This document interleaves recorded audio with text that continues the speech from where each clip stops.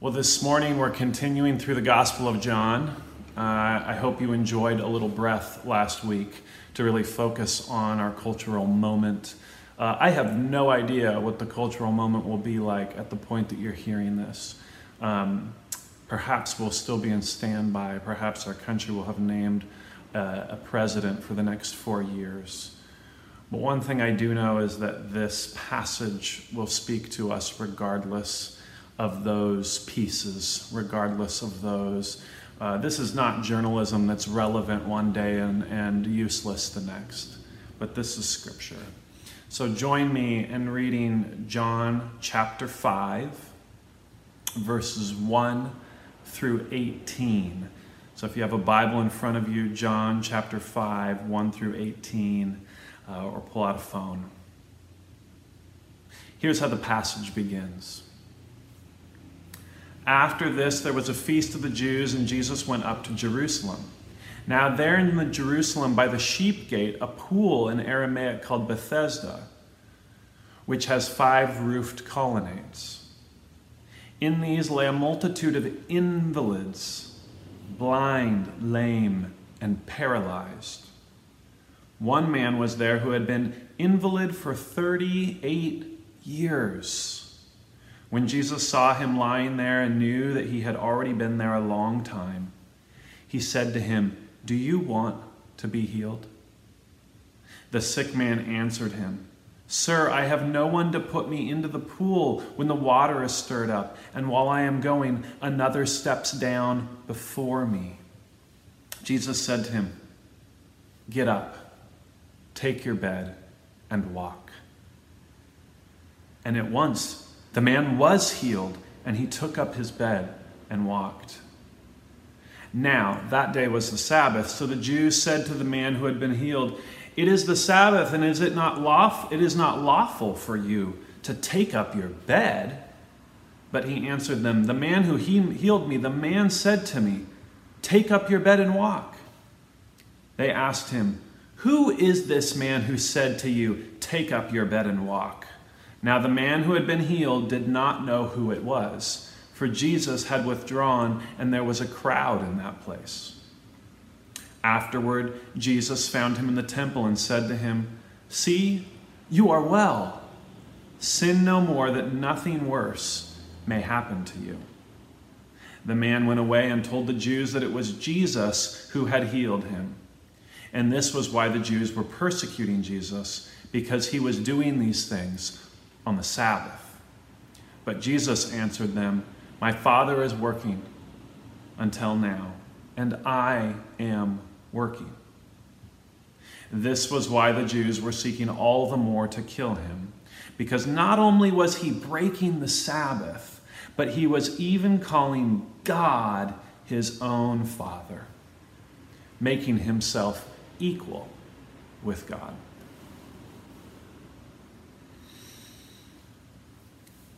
Well, we start our story today immediately after Jesus has left the healing of the official son, if you remember.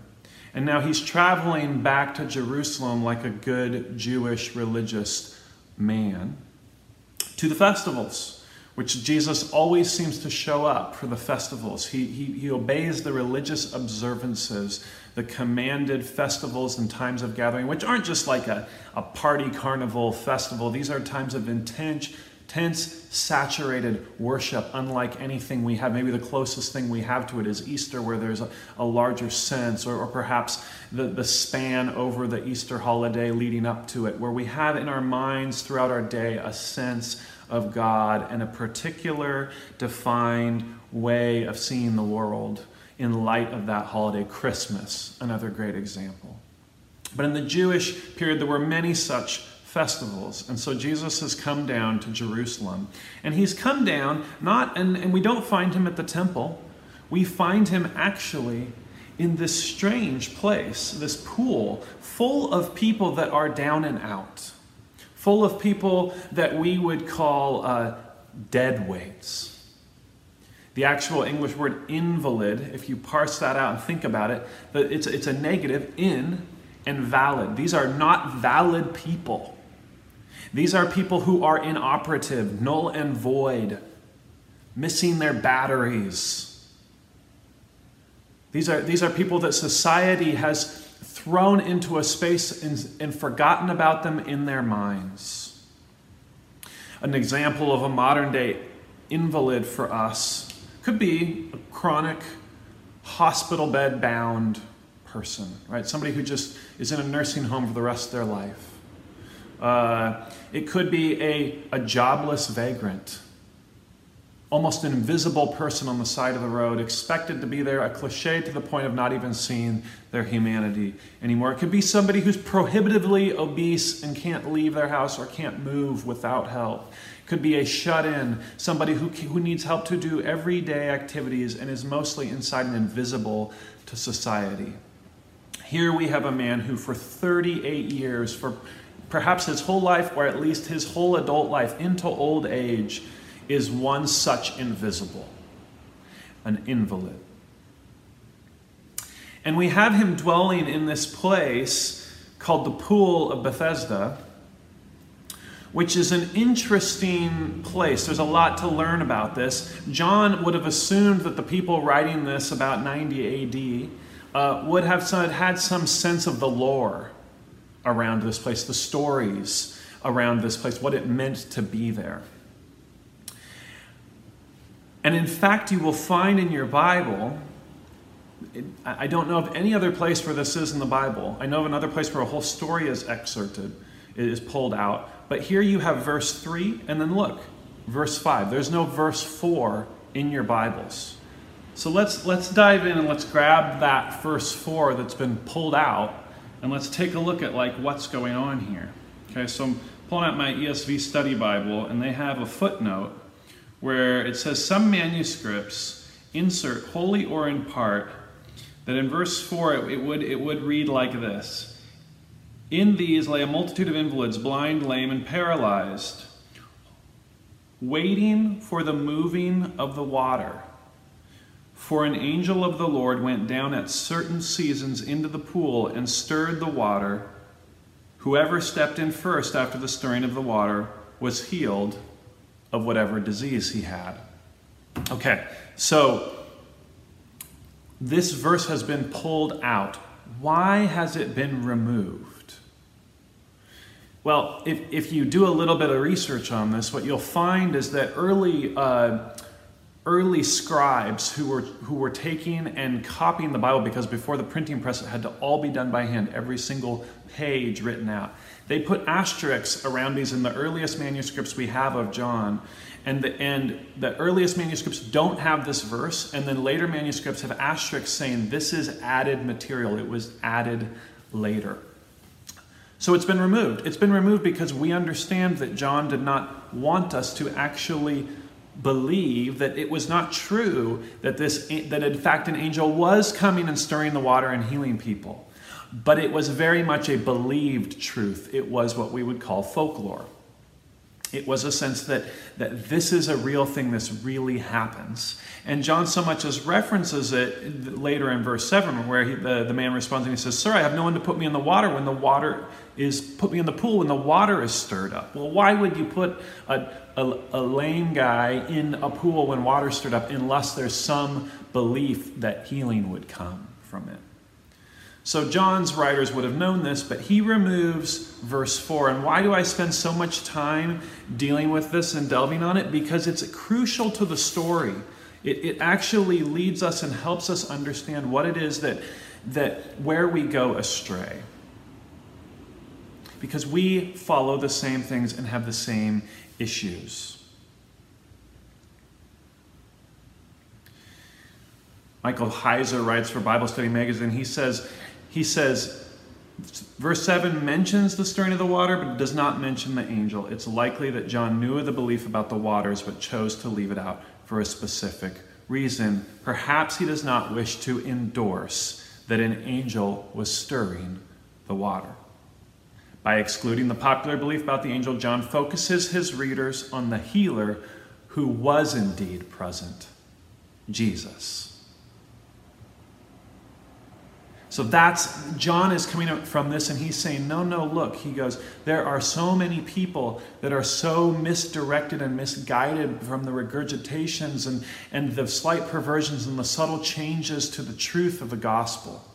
And what they need to understand is the true healer is Jesus. Charles Spurgeon, when he talks about this setting, he puts it this way, and I think this is particularly powerful. He says, it must have felt like for Jesus, anytime he looks on the world at any point of time, to see a place like this pool, to see a spiritually blind, lame, and paralyzed human race languishing. Languishing for what? Languishing, waiting, and these are my words, for the false hopes of superstitious healing. That we, in our desire for healing, have come to believe in wives' tales. We've come to believe in the culturally accepted wives' tales of what brings true happiness, but it doesn't. And true healing comes from Jesus. And so Spurgeon goes on, he says, this invalid was not seeking Jesus, but Jesus was seeking him, as is in the case with so many of us. See, for so many of us, the thing we are seeking will not bring us happiness. Jesus has to break in. He has to come and seek us. So what happens next? Verse 6. It says, when Jesus saw him lying there and knew that he had already been there a long time, he said to him, do you want to be healed? And the sick man answered him, sir, I have no one to put me into the pool when the water is stirred up. And when I am going, another steps down before me. So notice the first question. Jesus' questions are so telling. Notice the first question he asks, do you want to be healed? And what does this invalid reply with? An excuse, right? That's what this is. It's an excuse. That in this moment, the man knows, like, of course he wants to be healed. But he has created a narrative of why it is that he's so broken and can never seem to get healed.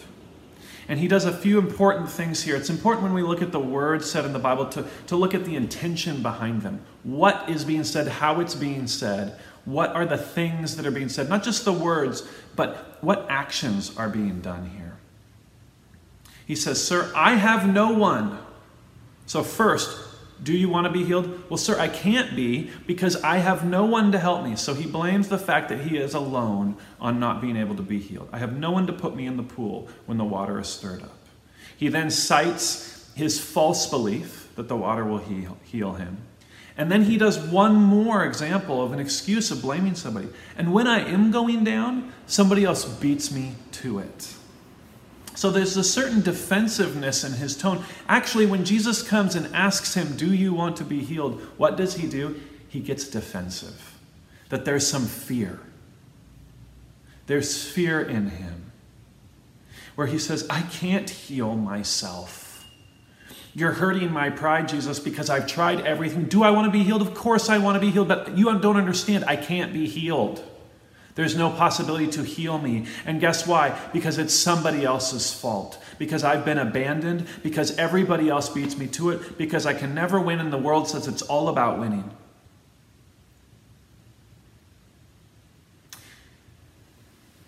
But again, Jesus is pulling him to Jesus. He's pointing him to himself. He's pointing him away from his false dreams. See, this man, like us, is looking towards his healing in like basically a lottery ticket.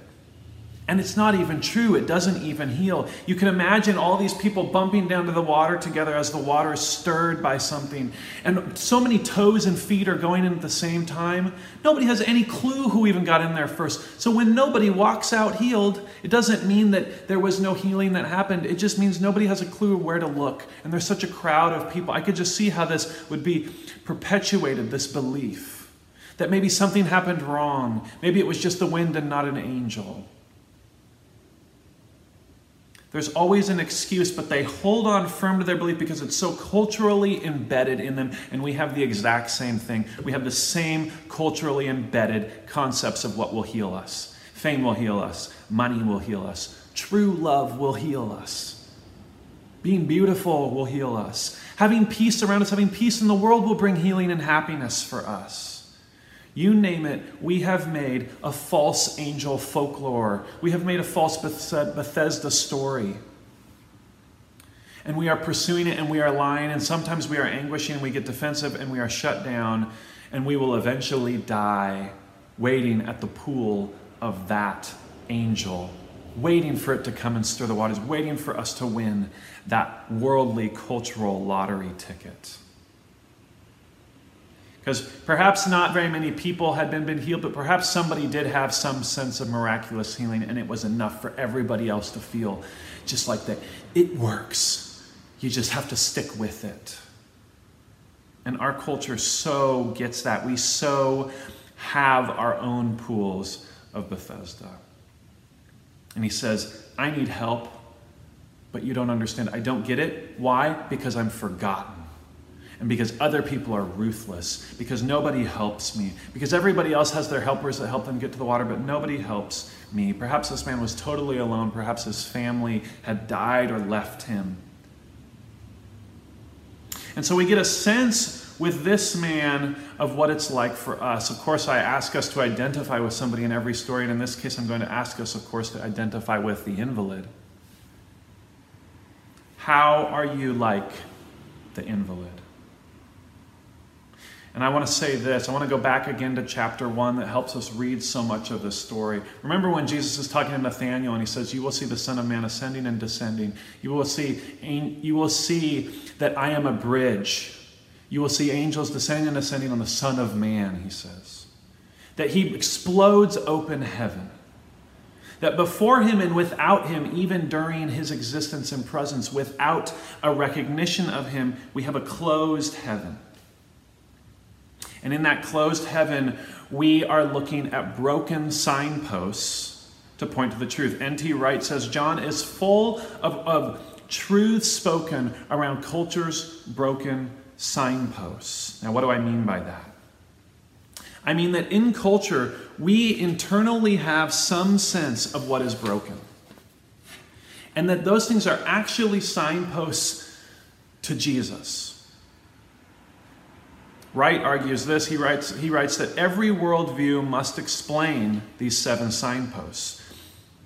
They are indicators that are inherent to humanity. They are things that we know in our gut need to be true, that cultures have sought insight and knowledge on the workings of. And here are the 7 that he identifies.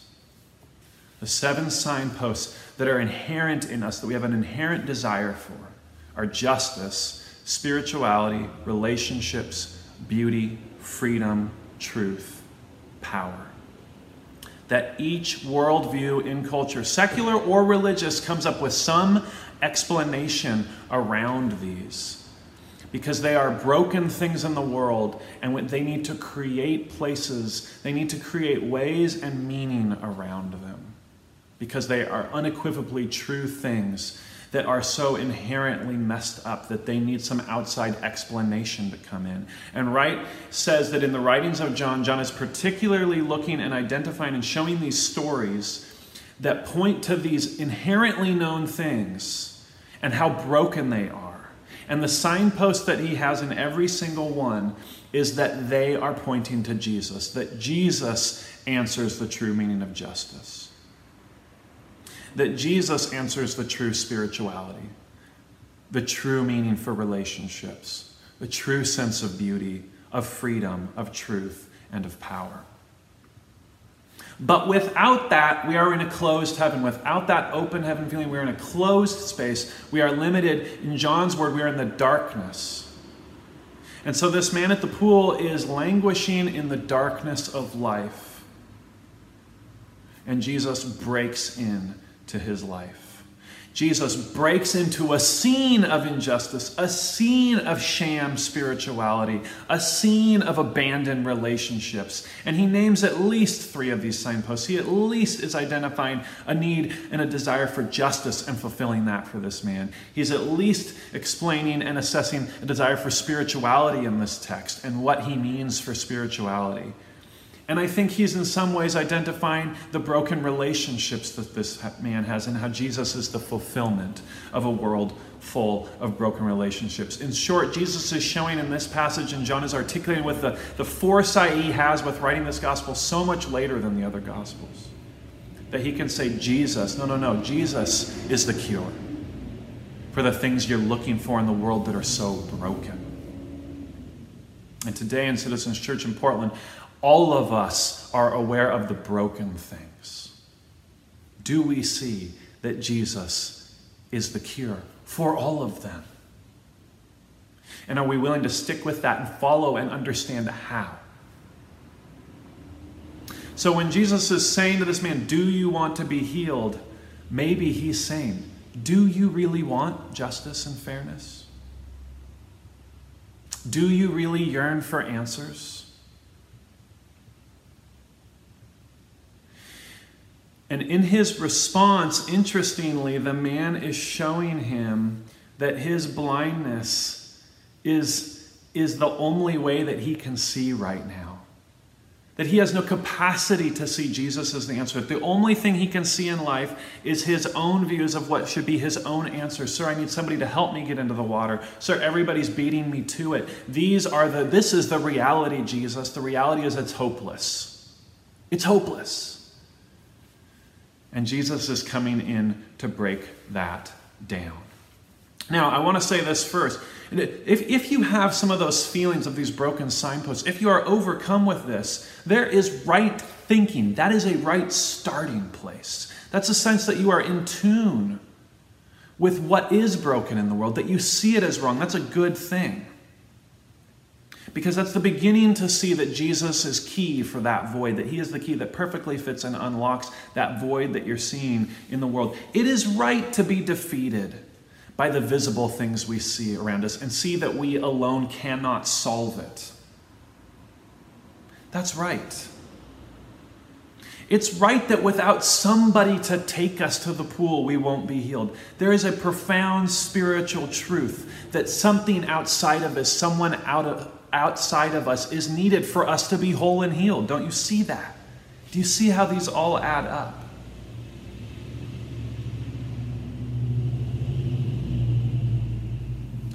Perhaps you have had somebody like Jesus show up for you. You know what's interesting in this text?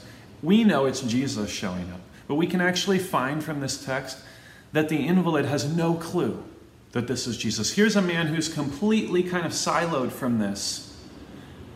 All over in this gospel, people have been kind of like crowds have assembled, and knowledge of Jesus has traveled before him, but not in this case.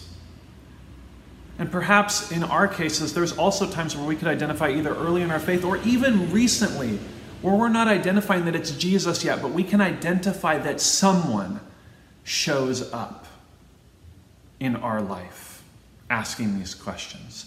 Somebody asks us to investigate whether we are content or want more. Somebody seems to kindly ask us, do you want not just healing, but true healing? Soul healing, hope, restoration, recognition. You see, in our lives, perhaps we haven't identified Jesus as that person. But I bet you've had somebody walk into your life, either from this church that brought you in here in the first place, or perhaps in other places in your life. Perhaps you too, I hope, have been this person to somebody.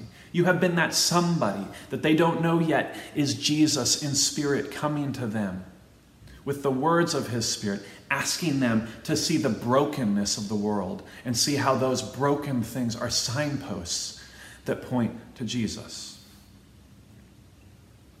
So that's the beginning of this story, as Jesus comes in with this big question, and we all need to ask ourselves that same question. But then Jesus follows up with this honestly bumbling and pretty dull excuse, this expression of a very limited worldview that this man has, an unadventurous spirit, a sense of completely being shut down and broken and numb to the world. And he comes into him, and again, he has a command for him. What's the command in verse 8? Jesus said to him, "Get up, take your bed, and walk." And at once the man was healed and he took up his bed and walked. So it's worth noting a few things. One, as we've seen other places, the word heals instantaneously. Instantaneously. In fact, we can't even tell in the text how it's exactly happening. Maybe this man's brain, as soon as he's given the instruction, as soon as the words have come out of his mouth, the former impossible things in his body are now possible. That the signals his brain was sending to his muscles, now they can move again. That he was healed in that moment. And so there is a moment where the man has a certain amount of obedience, where he just simply does it, and it actually happens this time. Or perhaps there's this overwhelming sense in his body that change is happening, and out of that change he then begins to move. We have no clue how this is happening. But what's interesting is there is no actual mention of belief or faith in this man. It doesn't say him because he had faith he was healed. No, it's a very pragmatic command followed by a very simple obedience. The word is spoken, the man is healed, the man obeys and takes up his bed and walks. And I think there's just a profoundly simple application we can make here, a profoundly simple thing we can understand, that following Jesus' clear commands, his word, even against our better judgment, which I'm willing to bet this man had given his attitude, even against our better judgment, will yield healing results. Now, I really want you to get that. This is profoundly simple, but we all need to hear this. I need to hear this. That following Jesus' clear commands, following his word, even against our better judgment, will yield healing results. That is a true thing. But it's more complicated than that. It's a pragmatic command. It's a miraculous healing. But there's two things happening at one time, and John's embracing this for the complexity of the story. That as he's saying this command, the command is simultaneously healing him, and it's commanding this man to break the Sabbath. Let's continue reading. Now that day was the Sabbath, verse 10. So the Jews said to the man who had been healed, "It is the Sabbath, and it is not lawful for you to take up your bed." Like, duh. That's not okay to do in the Sabbath. I mean, literally, this guy has been healed, and he's literally just stood up by this pool and began to walk. Everybody in their right mind would know he couldn't do that. And what's the first thing that the Jews crowd around and say? You're breaking the Sabbath rules. And in fact, this is exactly what Jesus intended. He intended to give a command that would both bring miraculous healing, but would also break the cultural laws, the religious structures built by man, not by God, and break the Sabbath. Well, what do I mean by that? You might say, John, I still don't get it. Jesus asked this man to break the Sabbath. I thought the Sabbath was like in the Ten Commandments. That was a thing that God said we have to do. This seems contradictory. It seems like he's idiosyncratic. He's not following his own rules. Well, we know actually that Jesus is a rule follower in the sense of what God has ordained as the Jewish festivals. He's come down to Jerusalem just like he's supposed to. Jesus is an obedient Jew. And so then, even just in that most simple way, we have to then say, well, if Jesus is an obedient Jew and Jesus is God and Jesus is breaking the Sabbath, he's actually not breaking the Sabbath. If Jesus is asking something, Jesus would never ask somebody to break his commands. That wouldn't fit in the whole integrity of his person, of his deity. So just in that simple sense, we can know it's true, but there's also a lot more to it. The Sabbath law was built, William Barclay writes about this, and I won't go into all the details. But basically, this Sabbath law was an exaggerated version of something that was given both by Jeremiah and again in Nehemiah. And Jeremiah said, "Thus saith the Lord, take heed for the sake of your lives, and do not bear a burden on the Sabbath day, or bring it in by the gates of Jerusalem. Do not carry a burden out of your houses on the Sabbath, or do any work, but keep the Sabbath day holy, as I commanded your fathers." So that's what Jeremiah says. And then I don't know if you remember in our series, but Nehemiah also had this piece about the Sabbath. And do you remember what it was about? He didn't want the trading back and forth on the Sabbath day, because actually it wasn't just a commercial act. It was an act that showed loyalty and hope and advantage on something outside of Jesus, on something outside of God, of Yahweh. And so the rabbis and the Pharisees of Jesus' day had ballooned this out of proportion. Had ballooned this to the point where they had said that even if you were carrying, Barclay puts it this way, they argued as to whether he could wear his artificial teeth, the rabbi could wear his artificial teeth or his wooden leg. They were quite clear that any kind of brooch could not be worn on Sabbath, a little clasp for a cloak. To them, all of this petty detail was a matter of life and death.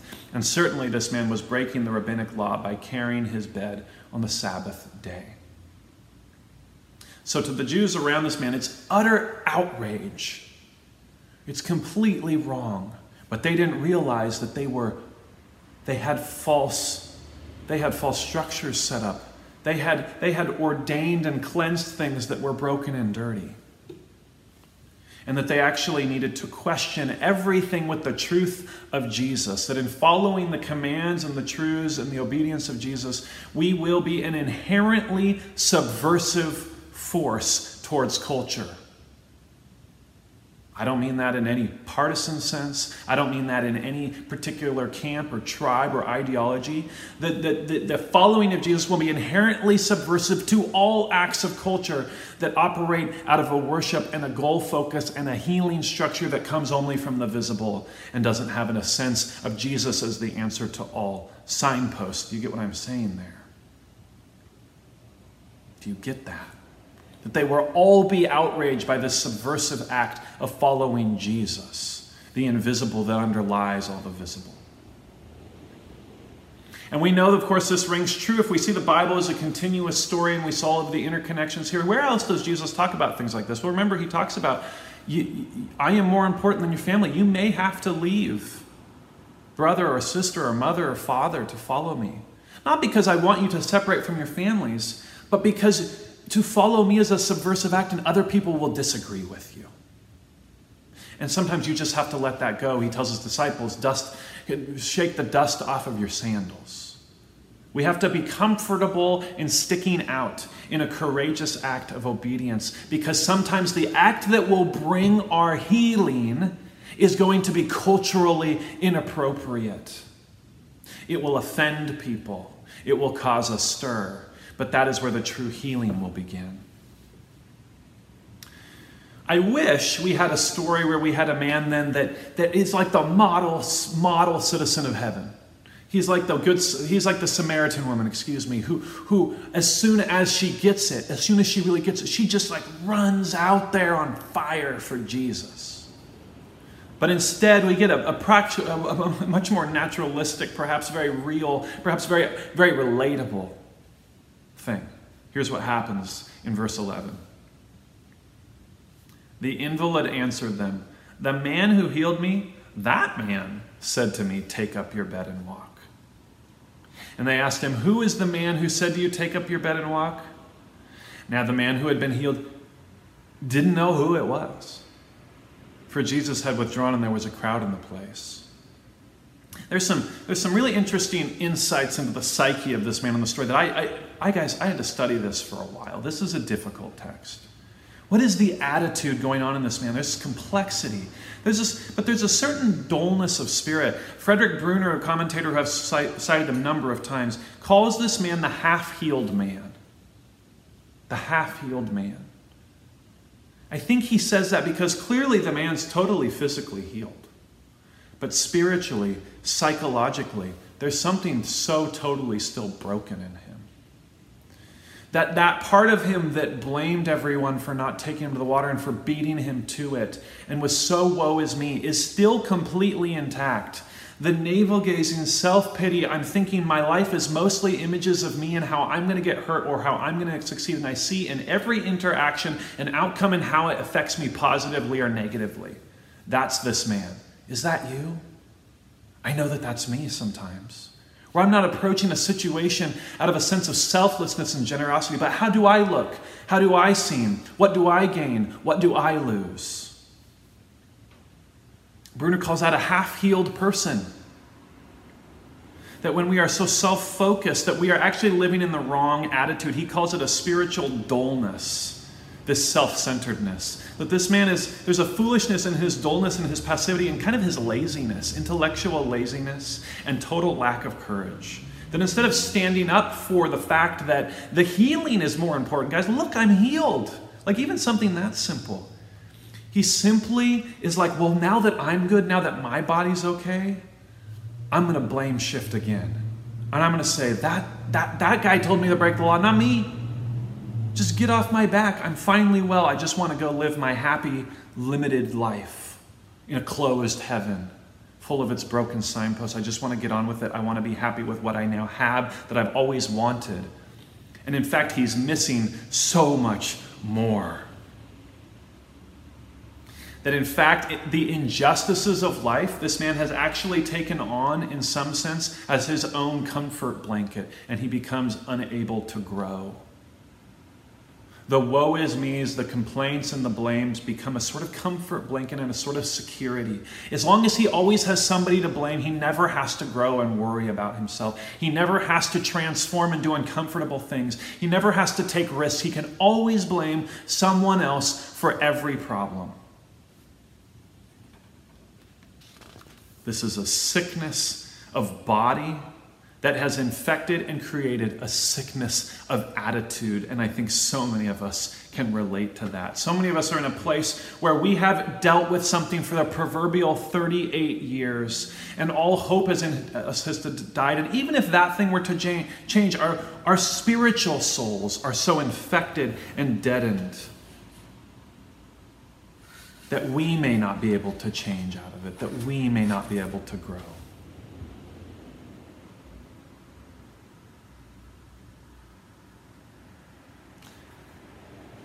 Is your hope secure enough in Jesus that when you act in obedience to him, it has, or you know it will, and yet you will still do it anyways, you know it will sabotage your worldly hopes? That's the Christian life. Now, I'm not saying that inherently Jesus wants to sabotage and remove all good things from your life. I'm just saying, are you willing to act in ways that are clearly obedient to him when you know it will sabotage the worldly goals you have? When it won't fit your friendship model or your kids' perfect upbringing? Or it won't match the vision you have of where you're supposed to be in 10 years? Or does the obedience to Jesus discourage you and cause you to change course like this man because deep down you desire stability and comfort over growth and positive change? I mean, there's intense dramatic irony here, because it's on Jesus that he is the ruiner of things, that he is the breaker of things, of these laws, of these realities that are present and supposedly good and orderly and right. When in fact, Jesus in the breaking is the very one putting them together the right way. If Jesus can't break you, he can't put you together back in the right way. But since we can't see out of it, we, like this man, blame shift. We become passive and dull of spirit. And I think the tremendous warning here is that the physical healing itself is a misplaced goal. That when we read this story and we go, wow, Jesus is a healer. He's going to heal my life of all of the bad things that happen. That physical healing, that circumstantial healing is a misplaced goal. And that if we operate out of the self-centeredness of that even when Jesus brings us true miracles, and I have had so many true miracles happen in my life where I can say, that is only Jesus that could happen, that person could still love me after what I've done. And yet, not but a year later, a half year later, maybe weeks, maybe days later, that I am again blame shifting, that I am begin pointing fingers, that I am begin saying, woe is me, instead of seeing that Jesus can work miracles in my life. That I act as if those miracles had never even happened. Moving on to verse 14. Afterward, Jesus found him in the temple and said to him, see, you are well. Sin no more, that nothing worse may happen to you. So we see here that Jesus is not going to let up. That in fact, even after this man has failed in some sense of a dullness of spirit, that Jesus is back at it. And he's here to improve and to encourage and to exhort him and say, no, you really need to tackle this dead soul. I'm here to, Jesus is always there to heal primarily the spiritual, not the physical, the spiritual. And he says to him, he says, sin no more. He's emphatic. He says, out of your own attitude, change things. Some translations say, stop sinning. And we may even feel like Jesus is referring to what he immediately did. As an all-knowing, omniscient God, he could see that this man had done these things right after. And he comes up to him and he says, stop sinning. You just sinned again. Stop it. That he is after us. And I think there's an emphatic warning here for us as citizens. I was thinking about this. I was praying about this. That we, even though the miraculous is happening in our life, we carry certain baggage and trauma and things that have happened to us, oftentimes by other Christians. Whether leaders or in relationships, mostly in broken relationships or broken leadership. Or out, for some of us, in the wider public sphere of Christian faith. Looking out at the big mega churches and the things that are happening right now and the ways that people have staked their claims on worldly goals and worldly kings. And we take that as a reason to lessen our faith in the whole reality of Jesus. That makes Christianity so uncool and so culturally inappropriate that we actually retreat back in and blame. We blame those people, but we don't lift Jesus up when we're doing it. No, we don't take the time to remove Jesus out of that and say, but it's not really Jesus. We just say, yeah, that's so gross, man, these churches. And then it discourages us. It will discourage you when you start to think that is in some way church. Or you say, well, so many people are doing it. So many people are broken. What's the point of being a Christian anyways if that's what they all look like? You see how you're believing in to the lie. We do that at this church. And we have allowed that to influence the way we see Jesus, the person who's going to make all of those things right. And I get it. It is discouraging. It's super discouraging to have so much broken proclamation of Jesus, so much broken proclamation of Christianity. But look, the rabbis are right there as the healing happens. They are the broken Christians, so to speak, who are proclaiming the false gospel. And they're all around. So John, the writer of this gospel, is not adverse to that. He's not unaware of that. He would totally get what's happening this very morning in America. It wouldn't faze him a bit. He would actually say, I've seen that before. I wrote about it. And Jesus comes and he says we need to recalibrate away from our sinful thinking. And that actually we need to set our will in opposition to sin. We need to set our total will, everything we're about, to eradicate that, to not believe any of that. That kind of turning is what's called faith. That kind of obedience is the beginning of faith. And it is soul healing. It's soul healing. So that shows us that faith in some ways is fundamentally an attitude change. Now, I can't tell you whether somebody has faith or not simply by their actions, but their actions show me a lot about them. And I can tell you what I think based on their actions. I can say their fruits don't exemplify a faithful person. We all know that inherently deep down. When you make those claims against those Christians that aren't acting like Christians should act, you're making that claim. But do you know what they should be acting like? Do you know what they should be known by? It's not by necessarily certain social goals. I'm not saying it's not from them. I'm just saying it's not necessarily from them. It's from deeper individual character-based issues. To look at social goals and projects and things that a whole church is after to make change with, whether it's going out and helping the poor, or racial injustice. Those are all really good things, but you can follow them with a legalistic heart. But the people that actually operate out of a Jesus culture have the fruit of the Spirit. Galatians 5:22-23 says, but the fruit of the Spirit is love, joy, peace, patience, kindness, goodness, faithfulness, gentleness, self-control. Against such things there is no law.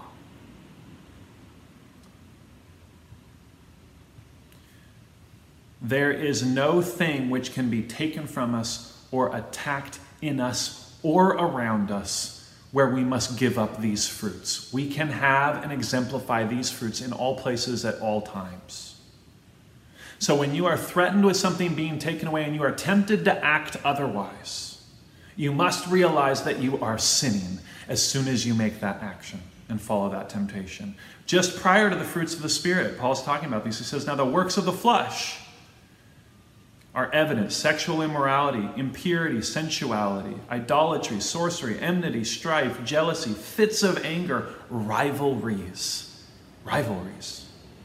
dissensions, divisions, a divisive heart, envy, drunkenness, orgies, and things like this. He's saying all of these things that he's saying, and some of those pretty obvious, but a lot of them we harbor when we're after what we think is the right goal. We say, it's okay that I get into fits of anger and lose my temper because I'm after the right thing. Or it's okay that I'm divisive because I'm divisive for the right reasons. But how does that fit the fruit of the Spirit, which is love, joy, peace, patience, kindness, goodness, faithfulness? How does that fit in that? If we are acting in those negative ways to keep a good thing, we need to know that we are acting against God's will. It doesn't matter what we have to sacrifice or lose by letting go of it. We must change that character, that dull and passive, half-healed soul. And Jesus knows that sinning no more is the active way that we can work to change, to have our will aligned with His. It's the warning He must give us because He knows if you are sinning, you're clearly going astray and you need to be awakened to the fact that it is a sickness.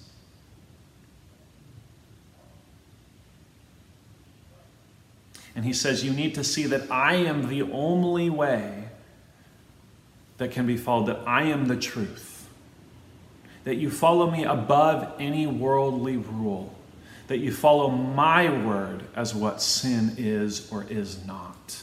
Do we do that? Or do we have prevalent senses of sinfulness that we've taken in from our upbringing or from what's shouted at us around us of what's wrong, but we haven't actually gone to the Bible to see what is truly wrong? And what Jesus is doing here is He's saying you need to see first and foremost that I am over all things. Jesus specifically has this sort of double entendre command. Get up, take up your bed and walk. Because he wants to throw a wrench in the broken system that will illuminate, that will seize everything up, and everyone will see, oh, it still runs, but the only way the machine still runs is through Jesus. Every other way I look at it, it's broken, it can't be restored. It's only in the way of Jesus that any of this works. It's a recentering of our life on His glory, on His bigness. Remember in the story of Job, there's this concept in the story of Job about sin as sickness. I mean, some of you may be wrestling in this text with the fact that he says, sin no more, that nothing worse may happen to you. There's some implication there that perhaps sinning is what brought on this man's sickness. But of course, we know that that's not the case. That can be the case. It's possible that we can do sinful things that will bring on hurt and suffering to us. It's not beyond the realm of possibility. But it is not empirical that because you are sick, there must be some sin. That was the problem with Job, remember, and his friends. They said, well, Job, you tell us you're righteous, and we know you're a good guy from the outside, but there must be some secret sin we don't know about here. And that once you fix that, everything is going to get better for you. But that wasn't it. That what the cure for Job, just like the cure for this man on a soul level, was to see that having Jesus above everything else is the only way to be healed. So in a way, when Jesus is saying, go and sin no more, he's saying again, do you want to be healed? If so, this is what you need to do. Do you want to be truly healed? You're half healed. Do you want to be truly healed? You need to see me as above every other source of information in your life, any other source of truth in your life. And the fruits of your actions should show that by the way that you begin to act and what you're willing to give up. That you are willing to stay faithful and gentle and soft and kind even when your life is ripped away from you. Because you are unwilling to be jealous and envious and have fits of anger and rage to keep what's yours. And then he propels the man to take it on and have some ownership over what that truth is. He says, you believe I'm above all and everything.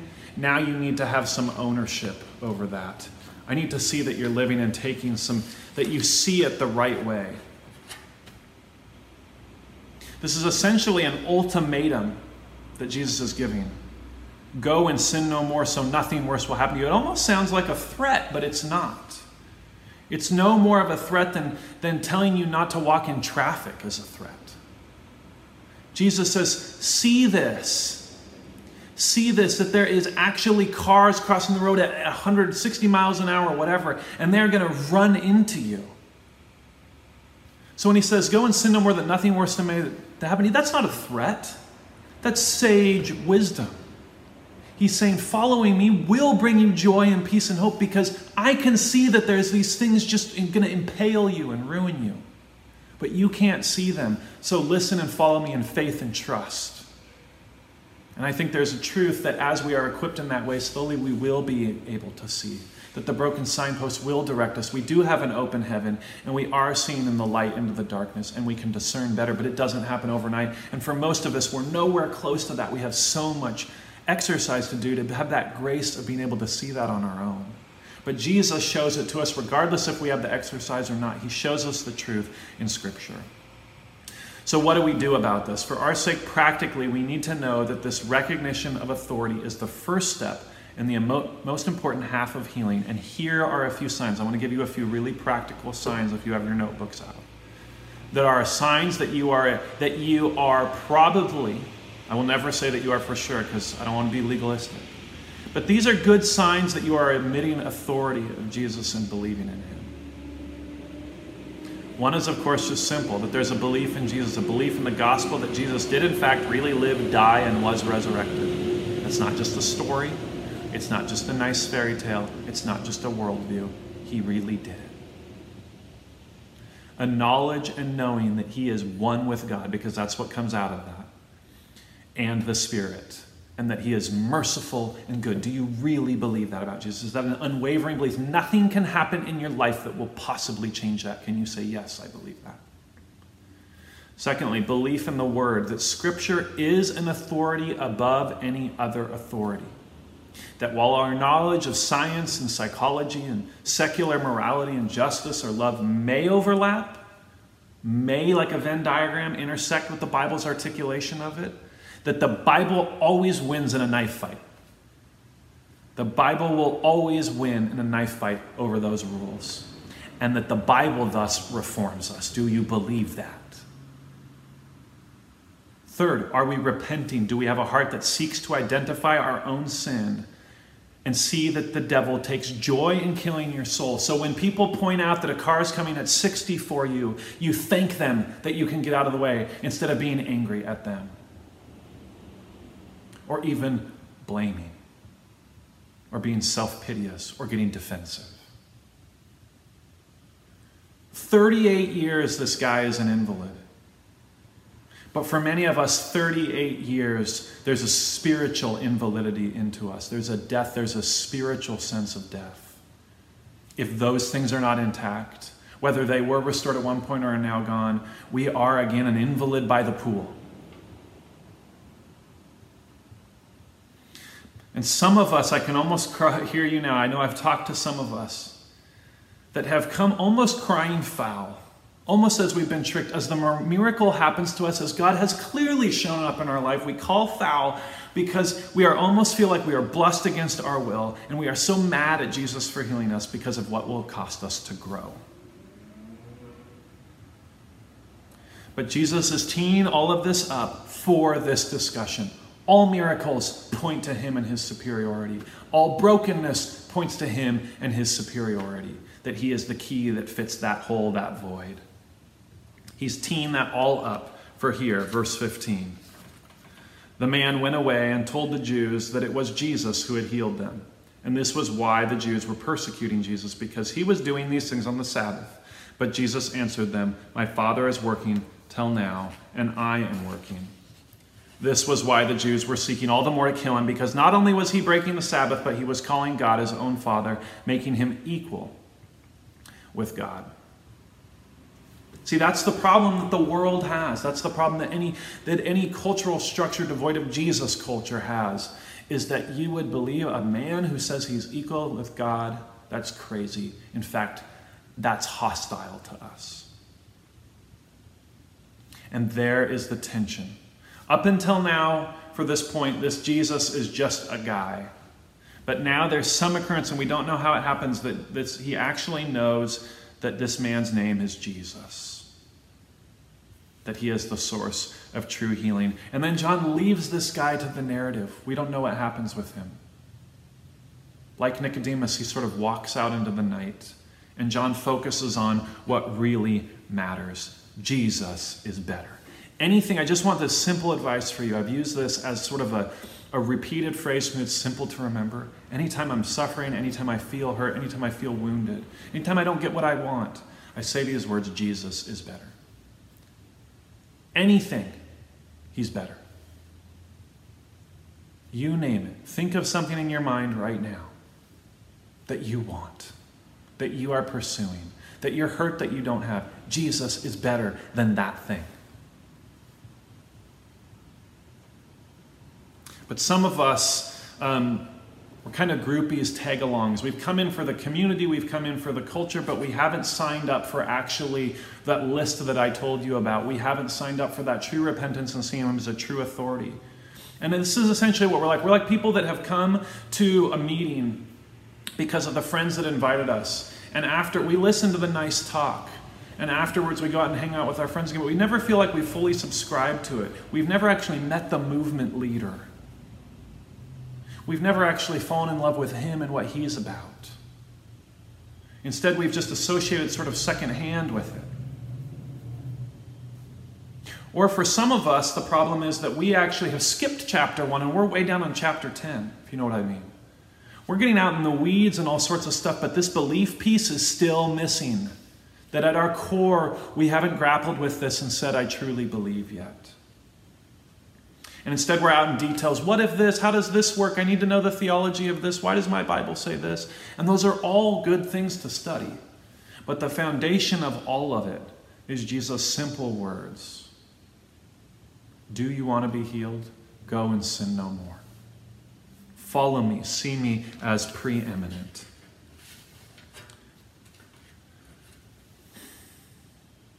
So the last thing I want to say, I've done a lot of diagnosis, hopefully, for us. I've done a lot of bringing us into the story and seeing how we're the invalid. But now I want us to put the hats on a little differently for a second.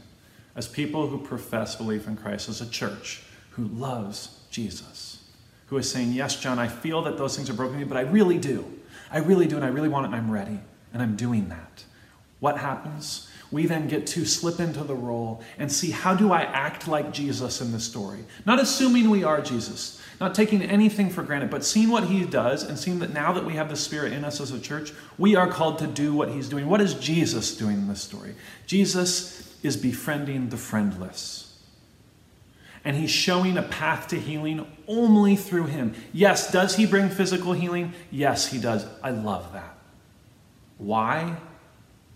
Because he wants soul healing. He attracts people so that he can bring them to his true eminence, to his true superiority. He doesn't get out on the weeds on that. He's very clear. He makes it very simple. William Barclay writes, he had no one to help him in, this invalid. Jesus was always the friend of the friendless and the helper to the man who had no earthly help. Jesus did not trouble to read the man a lecture on the useless superstition of waiting for the water to be moved. His desire was to help, and so he healed the man who had waited so long. But then, of course, what does he come back and do? He points him back to him. As he sees him sinning, he points him to Jesus later in the story. So many of us have a love and a desire and a good desire for physical healing in the world, whether we're doctors, whether we're lawyers, whether we are people that just have a heart for going out and really making change. And COVID and 2020 has really illuminated that. I want to encourage that so deeply. But I want to make sure you are locking that in as a pathway to spiritual and soul healing. That your ultimate goal in all of that is for people to see Jesus, because otherwise you will heal them only to have a death of spiritual suicide. That you are sort of assisting. I don't know if that's fair to go quite that far, but that you are not prioritizing the true. You are not diagnosing the true problem. And then in your goal, you are then content with social renewal or personal rehabilitation because it's politically incorrect to talk about religion, or that's not something you can do with that person. And so you've sort of justified a way you can hold that off. But the true goal here is soul healing. And are we willing to do that to the point where we will stand up, as I mentioned, to the Pharisees and the rabbis of the world, taking ownership over it, only using the fruit of the Spirit and letting everything else be dealt out by God? And I think that's really important. Sometimes we can become such warriors for things and such zealots for different ideas that we check all of the fruits of the Spirit at the door because the goal is so important. And we've so decided that's Jesus' goal, is to do that. So I'm going to get it come hell or high water. No. The call here is, will we act like Jesus? The implicit story in this story is, will you also do what Jesus does here as a church sent out? And it's only through the cross that anything lasting is healed. Why does Jesus heal us? Why is Jesus helping us? Why is this possible? Because he's the one that will go and die for us.